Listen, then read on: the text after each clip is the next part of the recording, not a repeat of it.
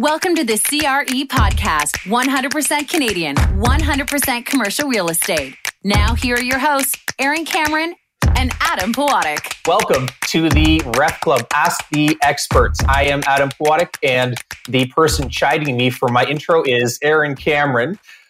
Our guest today is Daryl Bellwood, also of First National.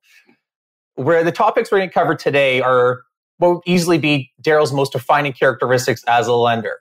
He is best known for working with some of the largest borrowers in the country, that'd be both public and private, and he is also the undisputed king of Ottawa lending. So those are the two topics we're going to get into. The bulk of our conversation will be around large borrower strategies for acquisition and finance and how they view the market, which is much different from the kind of mid-level players. And we will end off with Ottawa commentary because Daryl knows every block like the back of his hand. I've driven the market with him numerous times, and you would not believe what's stored in his brain. So let's crack it open and see what's inside. Daryl, welcome. Thank you. Thanks for having me, guys. And it's a pleasure to be here. And Adam, I would actually say it's disputed king of Ottawa, not undisputed. I like your modesty, Daryl. So to start off, and let's get into your background. Let's hear why it would be disputed, but let's get into your background about how you got into real estate and lending and how you got to where you are now. Well, my story starts about 22, 23 years ago when I originally graduated from U of T. I worked with some other financial institutions. And back at the time, I had put my resume on a website called Workopolis, and First National had called me in for an interview. And at the time, I was looking to join the commercial side of the business, and I had got called in for an interview on the single family side. And I politely had let them know that I was looking for work on the commercial side of the business. And I thought that was that. We shook hands and I moved on. And about 3 weeks later, First National called to bring me in for another interview on the commercial side, and the rest is history. So I started on the servicing side of the business. Worked my way from the servicing side into the CMBS market at one point, and then I joined forces with a couple of different originators in our office today, one of who is still there, Drew McCauley, and another Jim Scrivens, who has since retired. So I had joined with those guys, and then I worked with Jim for about 12, 13 years before he decided to retire. And after that, I went out on my own as an originator. Drew is also my mentor, Daryl, so we share that in common. I do want to point out, just so that everybody can follow along, Daryl is actually Adam's mentor. So if you feel that Adam is just gushing over Daryl, now you know why, because Adam basically has learned everything about real estate from Daryl. And I say that tongue-in-cheek, but it's also kind of true. So anyway, let's keep moving. Daryl, let's go back just when you joined First National. You started servicing, and so did I. You started to work under Drew, so did I. Under different circumstances. I think I followed you sort of 10 or 12 years later. Like, we were not a very big company at the time. What's it been like kind of growing up as First National has grown up? You know what? It honestly has been amazing. It really is a family type atmosphere. You're still working. A lot of the people that I worked with so early on in my career, all of them were at my wedding. And so I probably had a larger First National contingent than I did to some extent aunts and uncles, because I've got a large extended family as well. So it was kind of an extension of a First National party for my wedding, but it's been great. The people are amazing. It's the one thing that I think there's a lot of people with tenure at First National, and it's basically because of the atmosphere and what Maury and Stephen have created from day one. It still remains true today, and those guys are still active in the business, which makes it a very flat structure. And everybody they've brought on since I first started have fit well within the culture. So it's been great. I mean, just for context, Adam, before you go, I mean, Daryl, do you know what your employee number is? Do you know off the top of your head? Yeah, it's in the 70s. I want to say like 79. What year did you start? I started in March of 2001. So everybody can appreciate, so March 2001, so you're basically 20 years in. You were employee number 79. I think we're now at sort of 13 or 1,400 employees across the country. I'm pretty sure when you started, it was probably about $1 billion under management, maybe a couple $1 billion AUM total between commercial and single family. Less. We were about 750 million. And I told Adam the story before where it was, we hit $1 billion, we had a party. We hit a $2 billion, we had another party. We hit $3 billion, we had another party. So we decided to wait until we hit $5 billion to have another party. But then the billions it kept growing.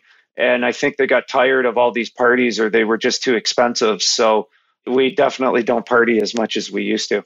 Yeah, and I got to, for context, and people that are regular watchers, viewers, listeners, even though Adam and I work for First National, we don't often talk about its history.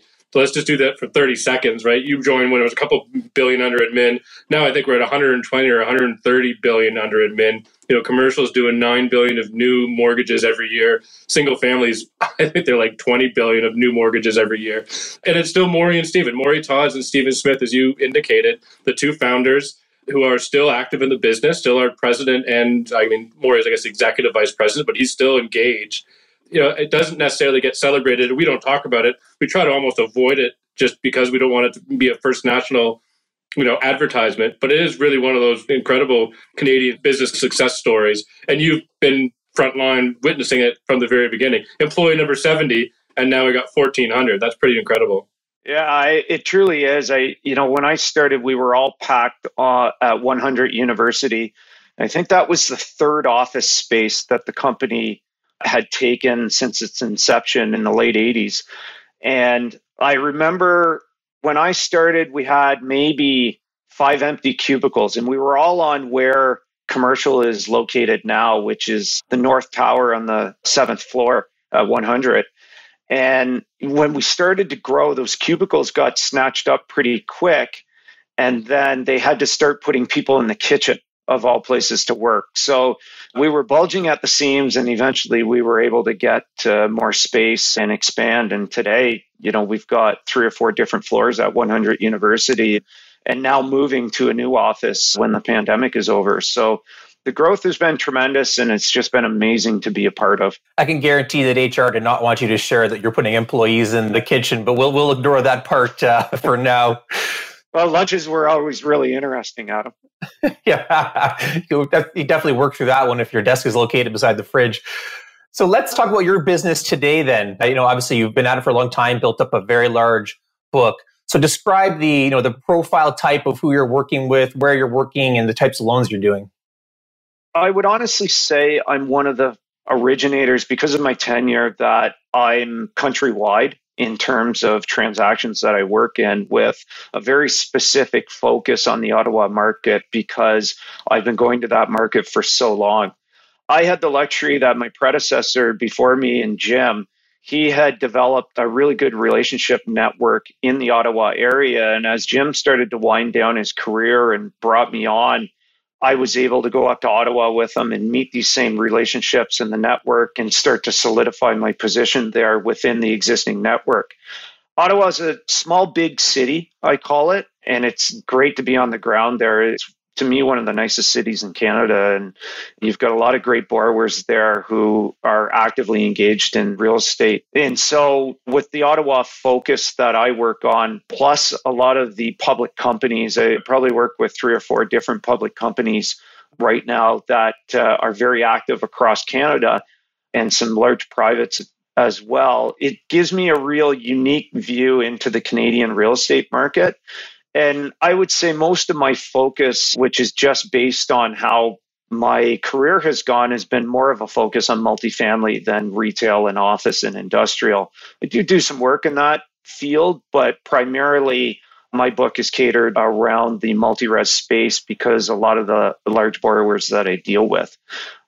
Business trips, I've been out to Newfoundland on business trips. I've been up to Nunavut on business trips, and out to Vancouver. So I've really been able to explore Canada at its best from a business perspective. And I love working coast to coast. It's awesome. Daryl, let's talk about some of the clients that you work with, just in general. You have a book of sort of private of investors and public investors. And so they have different motivations, different strategies, different restrictions, quite frankly, on the way that their sort of fiduciary duties are to either shareholders or family members, or however the structure may be.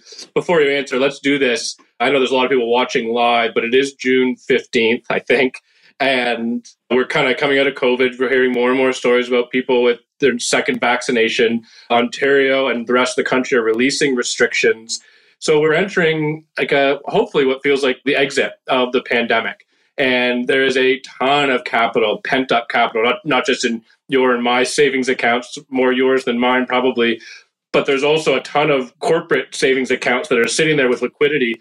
How are your borrowers entering this phase, and what are they looking at as far as trying to deploy that capital in a very liquid market? And maybe if you can, I know this is kind of a convoluted question, but try to draw the distinctions between what your private borrowers, how are they approaching the market versus how your public borrowers are approaching the new market? Yeah, listen, you just hit it. There's a lot of capital and liquidity chasing limited supply, which has primarily been that way since the first market crash back in, or sorry, I shouldn't say the first, but the market crash back in 2008 when the asset-backed commercial paper markets disappeared. So the capital since then has really started to chase the limited supply, which has really drove cap rates down. It's compressed them incredibly. There's such a demand for apartment product now. I've never seen it like this, to be honest with you. In early stages of my career, it was active, but not this active. Apartments have always been one of the most stable asset classes in the commercial side of the business. And I think what has really started or intensified that type of focus is the fact that there was a lot of fear when the pandemic first started that tenants weren't going to pay the rents and you'd have a ton of defaults because cash flow was going to dry up during the early stages of the pandemic. That simply just didn't happen. And a lot of Canadian borrowers and property owners, they put their blood, sweat, and tears into their buildings, and they really developed what the tenants would call their home. And so a lot of the tenants, it was white noise to some extent about not paying rent. So a lot of the tenants continued to pay. And so that liquidity that a lot of borrowers had built up in their accounts, whereas they might have thought they had to utilize it to cover vacancies or any reductions in cash flow, they haven't had to do it. Now that capital can be redeployed on properties that are being sold, or they can target other properties to purchase that maybe might be off market, for example. And so it really has kept the private and the publics active in this market, even though you thought it might have slowed down to some extent. Well, let's talk about their acquisition strategies now, or what they're buying for. When you started in the industry, they're probably buying buildings at a 10 cap and then just watch the cash flow spew away for a couple of decades. But in the current environment, if you're trying to buy in one of the, the top 5 cities, it's a pretty tight cap rate straight across the board, cheap financing notwithstanding. So can you describe what the privates are buying for, and then also the publics, because they do have more considerations regarding distributions and shorter term investment horizons? The privates, they buy to expand their portfolios, but also distributions and cash flow and having a good investment. The rates of return on real estate typically are higher than what you'll find in other markets or investments. And so real estate's always been attractive that way. The barriers to entry back when I started in the business were a lot higher. Yes, caps were higher, but the amount of capital within the marketplace and savings that people had weren't as robust as they are today. And there's a lot of cash in the system. So there's a lot of people with lots of money in their bank accounts. And so they can sort of enter the markets. And the way the privates will do it is they're more diligent from preservation of capital per se, because the money's coming from their own bank accounts. And so they maybe might be a little bit more cautious or conservative when they're looking at things. Whereas the public companies are looking for good, sound investments that they can purchase for unit holders to increase the distributions. So it truly is two different perspectives that way that they have. The public guys, they're looking for value add situations just like the privates are, but it's the difference between what you can pay on a property depending on what your cost of capital is versus what the return on the property will be at day one when they purchase it, versus both of them have unique structures where they can put money into the capital items and increase rents per se. Whereas the public guys too can absorb a little bit of vacancy because they've got such large portfolios. So if there is vacancy on buildings, then they're not too concerned about it because they've got the cash flow and the balance sheet that they can support vacancy. Whereas the privates, they might be a little bit smaller and they might not be able to do that. Well, let's explore that a little bit more, Daryl. Like, who is winning that battle? I hear stories at times where there are private investors where they're not even looking at cap rates. They don't even know how to calculate an ROI. They're just saying, this is for my kids and my grandkids. And so if it's a 2 cap or a 6 cap, I don't care. This feels like a good investment. Versus public, who have a little bit more scrutiny, I guess, because they've got shareholders kind of reviewing it. However, as you indicate, may have more capital, may have a different cost of capital structure, may be able to look at a property from a value add perspective a little bit differently. Do you think it kind of all washes out to being even, like everybody at the table on a bidding process kind of ends up around the same number? Or is one right now, particularly in an incredibly liquid market, maybe outbidding or having a better perspective or a perspective that allows them to win more often than not? Yeah, there's definitely, when everyone's at the table, everyone's value or offer price, let's say, is dependent on how they run their model. And everyone has a different model. Everyone has a different cap rate. Everybody has a different projection on what sort of CapEx is needed in a property. Different companies have different CapEx programs, if you will. And so, some companies will walk in and they'll redo the roof, the boiler, or the HVAC systems. They'll redo balconies, windows, all the major components right off the bat. And then they'll focus on the suite upgrades and turn over the units and try to maximize the rents to market. Others will do units first and then do the other items and see if there's more turnover so they can do units first before they look at the common areas. At the end of the day, even the privates and the publics are what I would say are within a range of one another. But where the differentiators may lie is that somebody with a larger portfolio might have more buildings within that area. So if they're bidding on a property, it might be a bit more accretive to them to add that building and absorb it into their portfolio because they've got more buildings located close by. The institutional properties or the investment grade properties, what I call them, would start maybe give or take a few units around 80 plus. And then you've got a different tier of buyer for those large buildings. And there's a lot of privately held buildings in Canada where it's been passed down from generation to generation, and current generation doesn't want to run, say, 1 or 2 rental buildings. And so those may get snatched up by the very large privates or the public companies because they can offer an attractive price to the vendor and they can structure it in such a way that it's tax effective for the seller. Well, Daryl, can you elaborate on that a little more? Like tomorrow, a decent sized portfolio comes to market and it attracts all kinds of large borrowers. This is obviously be, we're talking a 500 unit portfolio hits the market. When they are structuring their offers, can you describe how it'd be advantageous, for the vendor to give them an edge in the way that they're trying to win the portfolio?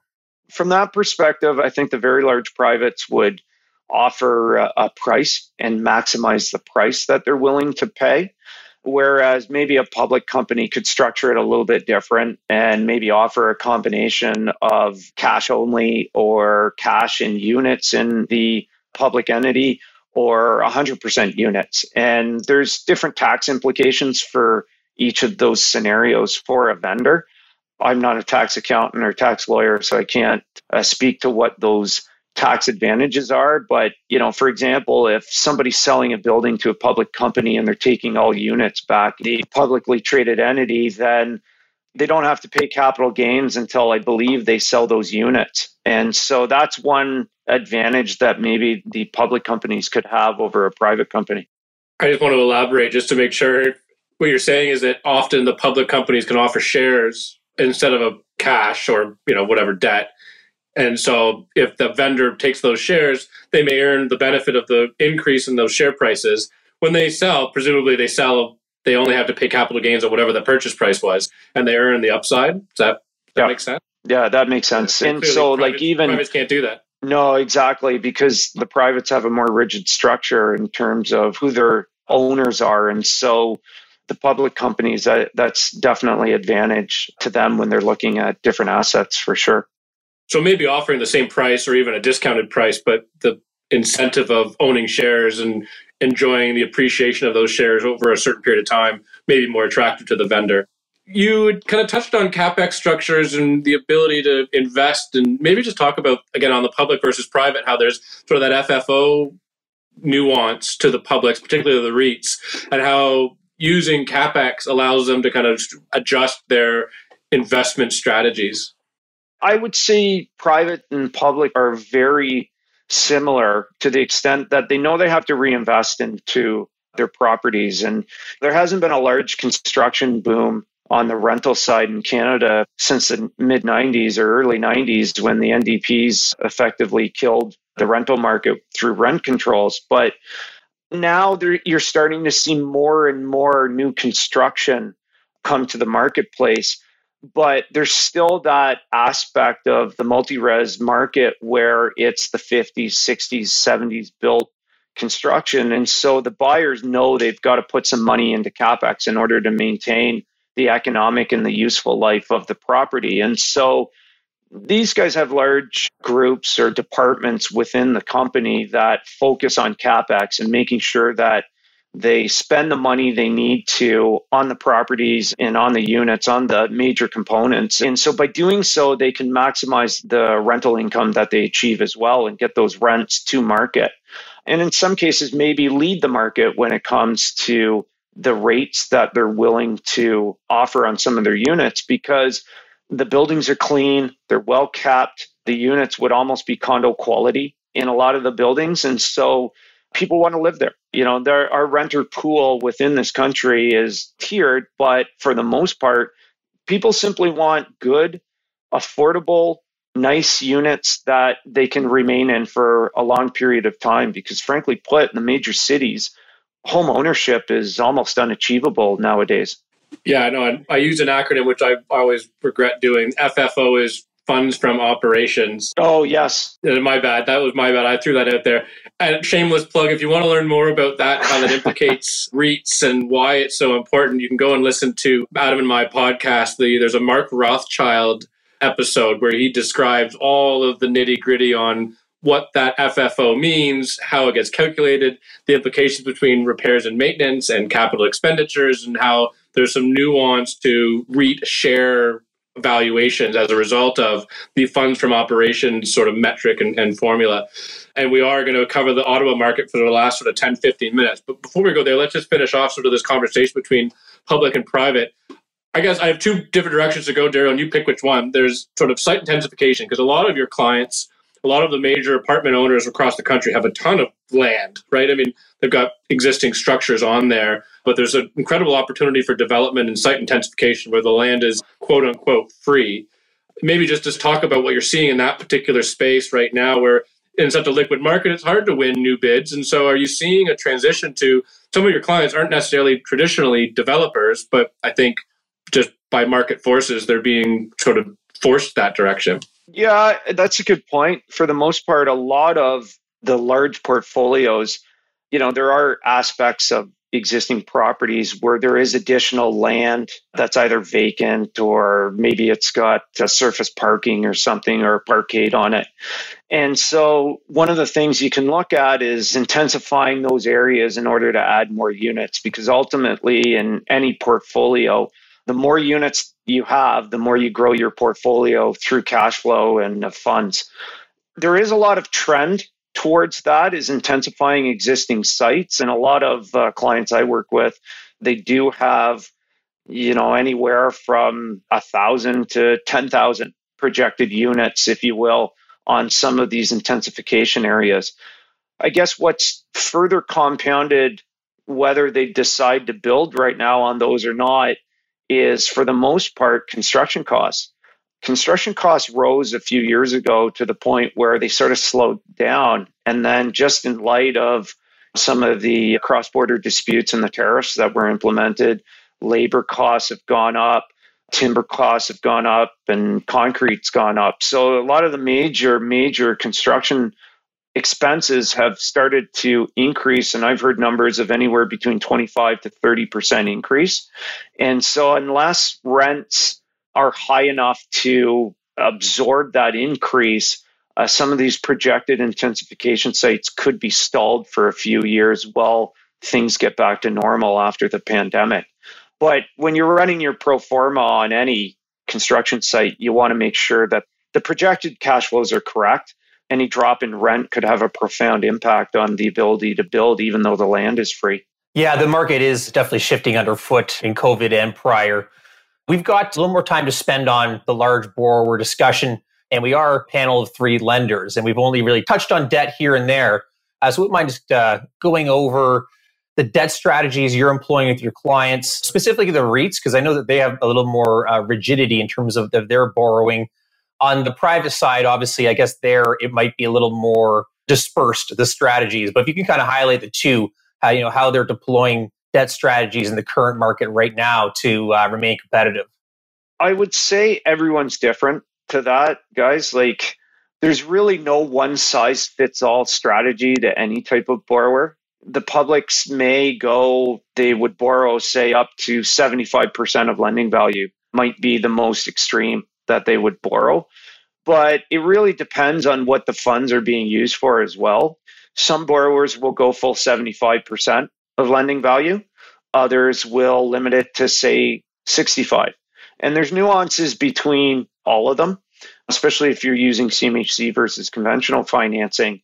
I've got a number of customers that I work with where their leverage is limited to 65% or less of CMHC value. And it's more because of conservatism around borrowing. If the market ever changed and cap rates went up, they sleep better at night knowing that if they lost 20% of the value on the property overnight, they're not underwater with any of their debt ratios. So in the past, when we came out of the asset-backed commercial paper drop in market, the intent was to borrow up to 75% of lending value, which historically has always been different than, say, acquisition price or market value, if you will, especially on a refinance of a property. And so when we came out of that at 75%, you might have really been, say, 65 or 70% of market value, if you will. And so it was almost like a forced equity retention in the property in the short term. Now that cap rates have continued to compress and values have shot up, some of the borrowers don't need as many funds. They've got really, really healthy balance sheets. Their portfolios remain at, say, between 98 and 100% occupied. And so their cash flow is incredibly robust. So the idea is to take some leverage to maximize returns, but maybe not over lever or go right to the maximum leverage that they can take. And it's almost like, to some extent, forced equity savings in case things ever changed. I mean, it's interesting, right, that the market is so healthy coming out of a pandemic where we anticipated such incredible sort of economic, I don't want to say destruction, but challenges. And yet it seems to be just going to ride into a roaring 20s, knock on wood, that's true. And it feels anyway, based on our conversations, that commercial real estate's going to be no exception to that. Daryl, let's transition to Ottawa. We got about 10, 15 minutes left. It's your hood.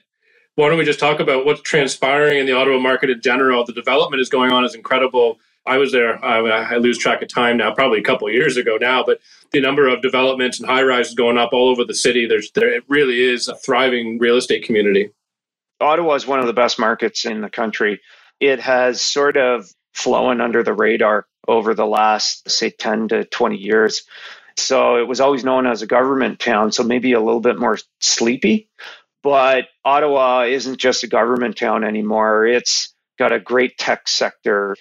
Shopify's head office is in Ottawa, and them alone have created a very robust tech sector. Corel and Mitel have always been there, and so Amazon's there. I think one of the driverless cars, one of their testing facilities is in Ottawa as well. And so it really is a tale of two different cities 20 years ago versus today. And real estate has just been incredibly active. It's a very conservative market when it comes to real estate. A lot of property owners don't borrow to the max that they can get. a lot of them will keep equity into their properties and still remain conservative there. The rental stock to me is one of the best in the country. You could sit at a table in Ottawa and competitors are all sitting together talking about their business and what they're doing, what they're seeing. Obviously they keep some things to themselves, but there's a lot of the apartment owners are friends up in the city. And so I think that pushes each of them to keep really nice properties and keep everything in good shape because it's some of the best rental stock in that market. There's a lot going on downtown as well. There's a lot of proposed rental units within that market that will come to market over the next, say, 2 to 3 years and even longer. But those units will be absorbed. Ottawa is such a livable and workable city. You're on the Ottawa River, you're on the Rideau Canal. Summertime, it's one of the nicest cities in Canada. Maybe not so in January, but Florida's very close by, or you can get somewhere warm fairly quickly from Ottawa as well. So it's a really nice city, and there's a lot of money spent on infrastructure. So I think as it grows as well, it will be very attractive to people moving out of some of the more traditional larger cities that have attracted people, and people will tend to migrate towards Ottawa. So you did highlight there that Ottawa is much more than a government city, but I do want to ask you about that aspect. Part of the reason that people want to invest in markets that have that heavy government presence is a bit of a safety feature. In the event of a downturn, that their real estate will fare better than those markets that do not have that presence. So how did Ottawa fare during COVID? This can be all asset classes. Did it deliver on the promise that those high-paying government jobs buoyed the market, protected people's investment from downside? I would say yes, Adam. A lot of the government employees were able to work from home. Even though Ottawa isn't necessarily as just a government town anymore, our federal capital is Ottawa, and so the Parliament buildings aren't going anywhere. And so over time, I think what you'll see is additional industries add. It's got one of the largest health networks in Ottawa as well. So there was a little bit of effect from COVID in the downtown sector, but that was more of a result from the universities having to close up. Ottawa U is right downtown, and Sandy Hill area is one of the biggest student rental areas in that city and Canada, if you will, very similar to the McGill ghetto in Montreal. And so Sandy Hill vacancy rates shot up and tenants moved back home with their parents because they didn't need to go to class. Carleton's there, you've got Algonquin College. So a lot of the student areas were affected. But for the most part, the Glebe, Westboro, Mechanicsville, Hintonburg, a lot of those up and coming areas that have been gentrified over the last 10 years, they remained unaffected by COVID. Ottawa wasn't hit as hard in terms of a numbers base from the pandemic as what you would have seen in Toronto or Vancouver or some of the other areas within the country. And so, the lockdowns weren't as robust in the initial stages in places like Ottawa because there simply weren't as many cases. Maybe, Daryl, one of the things that always kind of comes up when we talk about Ottawa is just sort of some of the land that's contentious. Maybe, do you have an update on what's going on with LeBreton Flats? I know there's a ton of news and media around that. Where are we now? That's one of the most sort of highly desirable pieces of land outside of Montreal, Toronto, and Vancouver. Yeah, I would say it's the NCC still has to make a decision, but eventually it'll get redeveloped. I don't know if you saw the headline a little while ago, but CLV Group had been working with Trinity Development Groups in an area close to LeBreton Flats to bring some rental units there. And the project sort of switched scope. Now it'll be a mixture of rental and condo within that area. And so, it's one stage to redeveloping LeBreton Flats. You've also got, I think it's called Zeeby, which is in that market as well, which is in between Gatineau and Ottawa. That's ongoing development that'll be highly successful when it's completed.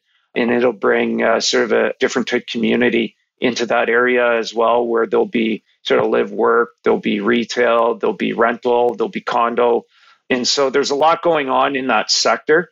There's been so many proposals for LeBreton Flats over the years that I think the city and Parliament is just looking at getting the right development in that area and not just simply allowing any development to take place, which they'll want something to complement that sector of the city and the Ottawa River that goes right by there.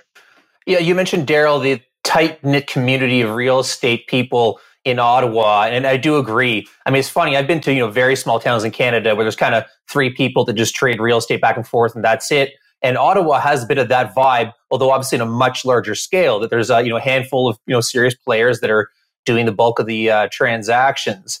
But Ottawa is a top destination in Canada for real estate investment. So how does that intermixing work of a tight real estate community where a lot of people are trading properties and they don't hit the market, and the large players that are trying to get national coverage, trying to get into the Ottawa market? How does that tension play out?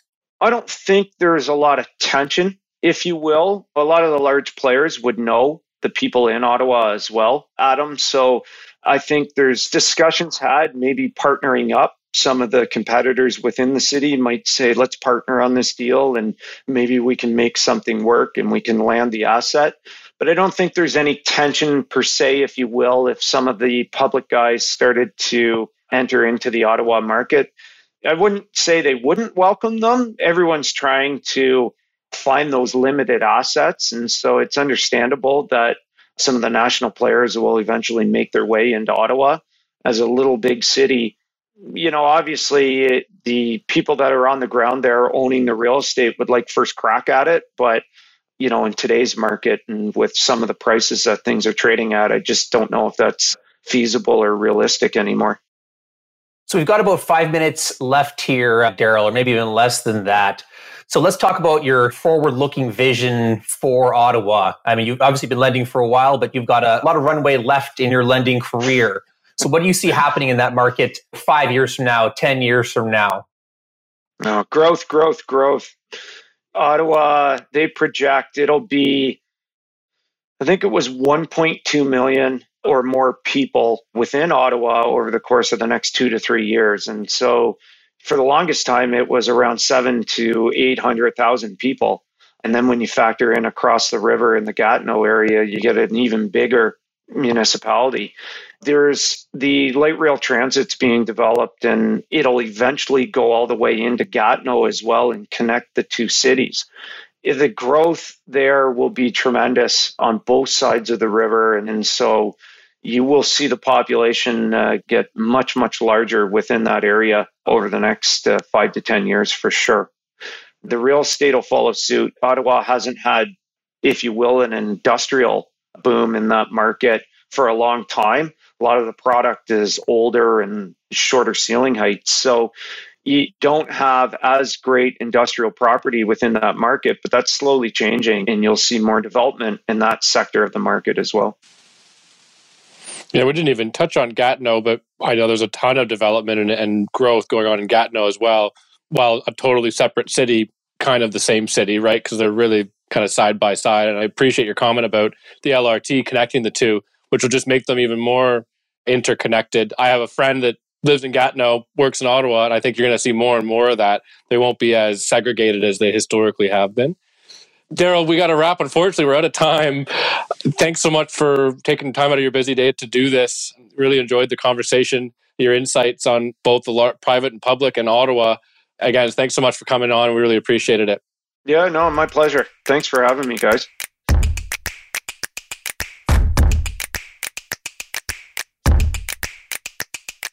Welcome to the Commercial Real Estate Podcast After Show, where Adam and I kind of digest the conversation we just had with Daryl Bellwood. Adam, I gotta ask, that must have just been so special for you having your mentor on the podcast and having the opportunity to ask him those questions. Yeah, for sure. I mean, I even noticed just the way the conversation flowed just through familiarity. I thought it was a real nice change. And then not that interviewing strangers is not a blessing as well, but to know somebody's business that well and be able to ask questions is very cool. Adam just missed the fact that I called Daryl his mentor. I think Daryl's listening right now laughing about that.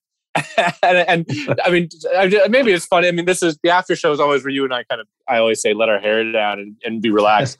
Daryl is like one of our favorite people at First National. No offense to all the other people at First National, but those that know us and know Daryl will understand why that is. And it is awesome to have him on the podcast, just get an opportunity to see him kind of strut his stuff. Because I mean, the guy's brilliant, knows the industry inside and out, gets a lot of, I don't know, what's the nice way to say it? Gets a lot of flack from us occasionally at times, but rightfully so, is just brilliant and knows his stuff. It really was cool to kind of see him go through what we talked about. Well, and he's really watched the company grow up as well. It escapes me now if we actually talked about this during the interview, but I think he was at the company when it was sub $1 billion in assets, which is unbelievable because, of course, now we're north of 110. I actually looked it up. So one of our recent hires was 3,300. So 3,300 person we've hired. Now we only have 1,500 employees, but the 3,300th person to ever work for First National. I think Daryl was in the 60th, like the 60th person ever to be hired by First National. So you think about that. We're now closing on 4,000 people that at some point or another on their resume has First National there. And he was in the first 100 people ever to work for the company. So literally been there from the beginning. Yeah, for sure you would have known everybody's name back then. And, I'll admit right now, there's huge parts of the company who I could not pick up a police lineup. It's just too many people, too many floors, and that's the nature of it. One of the things that he talked about, that I found really interesting, and you and I were just before we went live on this, we just talking about, I'd never heard it before, but the ability for REITs to acquire assets without traditional debt or without traditional sort of cash, but issuing shares was a novel thing for me. I'd never heard that before. No, it's an interesting tax structure, and he's an interesting way of structuring deals for REITs. Daryl's got a number of REIT clients. I'm sure he's encountered it a bunch. I'll admit that I've not encountered that, but it was super interesting to hear that there's yet another way to structure a deal. Yeah, I mean, just the whole concept that REITs just have different advantages, but private institutions also have different advantages. I mean, one of the concepts that he kind of tiptoed around is that, well, REITs, do have different ways that they can structure deals that have sort of tax benefits. They also have like a different kind of fiduciary duty to shareholders and asset increases and valuations, whereas sort of, private owners don't necessarily have to have that same short-term quarterly financial statement release pressure. They can look at things a little bit differently. So I was trying to feel like, well, which one's better? But as we were kind of going through the conversation, it sounds like they both have their attributes. So like if you're a private institution thinking about going public, there's probably benefits. If you're a public institution thinking about privatizing, there's probably benefits. Like I'm not sure necessarily, there's advantages one way or the other. Yeah, and even over the course of a several year time frame, due to market conditions, the privates might be persevering at acquiring more than the REITs, and then market shift again, cost of capital goes down, and all of a sudden the REITs are, scooping up most of the deals. Probably even if you did pick a horse in that race, the sands could shift underneath you within a couple of years, and you wish you had a different structure. There's no perfect way, but privates and REITs are all making money, so they're doing something right. The other thing we touched on was just the Ottawa market and how that is such a staple, or a stable, I should say, environment, where you've got sort of a nice diversified employment structure, of course, with government and tech being major there. It's a nice city, right, with the canal running through. There's a nice downtown, multiple universities, and it's just kind of like slow and steady, right? Like Ottawa, I don't think has these big, huge ups and downs. It kind of continues to kind of pluck away, but a great investment thesis if you're looking for alternatives outside of, Toronto, Montreal, and Vancouver. Yeah, and that's exactly what Ottawa is selling, is just safety of capital. It never has those big upswings, but the downturns is always much more stable. People love it for that reason. I think more recently, you'll see some cap rate compression and a little more, Toronto or Vancouver-esque activity, but it still has that core of stability in it. And I've been able to enjoy Ottawa through Daryl because he's done just a phenomenal amount of financing there. We've stood in the 15th story of whatever building while we're waiting to go into a meeting, and we're look out the window and he can just start pointing like building after building after building that he's financed. And, I'm sure everybody has these people in their lives, and somebody knows the market inside and out, and you walk around and they'll go, oh yeah, like George used to own that building, but sold it to Danny 2 years ago, but he only did it because he's trying to buy that building over there. Just knows every single story behind the otherwise, faceless concrete.